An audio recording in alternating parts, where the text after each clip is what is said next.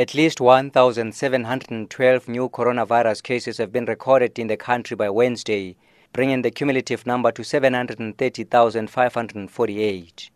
At the time, government said the death toll was standing at 19,585 after another 46 people died of COVID-19 related complications.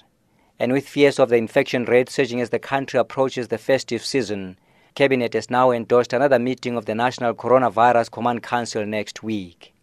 Minister in the Presidency is Jackson Mthembu. Cabinet will deliberate the outcomes of the National Corona Command Council to be held next week. Yes, definitely, let's confirm that next week we will have the NCCC, and after the NCCC, indeed, Cabinet will sit and deliberate on the discussions of the NCCC. After Cabinet, President Ramaphosa will brief the nation on the developments in South Africa as it relates to our management of the COVID-19 and the mitigation measures we have put in place to save lives.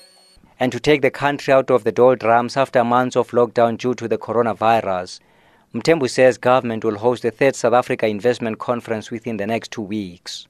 South Africa will hold its third South African Investment Conference on the 17th and 18th November 2020, focusing on investment in the wake of COVID-19. This year's conference focuses on the delivery of existing commitments to realize job creation and economic development. In addition, government will highlight actions taken to foster a conducive investment environment with a focus on economic reconstruction and recovery. The conference, as we all know, builds on the successes of the last two conferences, which raised 664 billion rands, laying a foundation for investment and accelerated economic growth. Meanwhile, Cabinet has also wished grade 12 learners well in their exams, which started on Wednesday and end on the 15th of next month.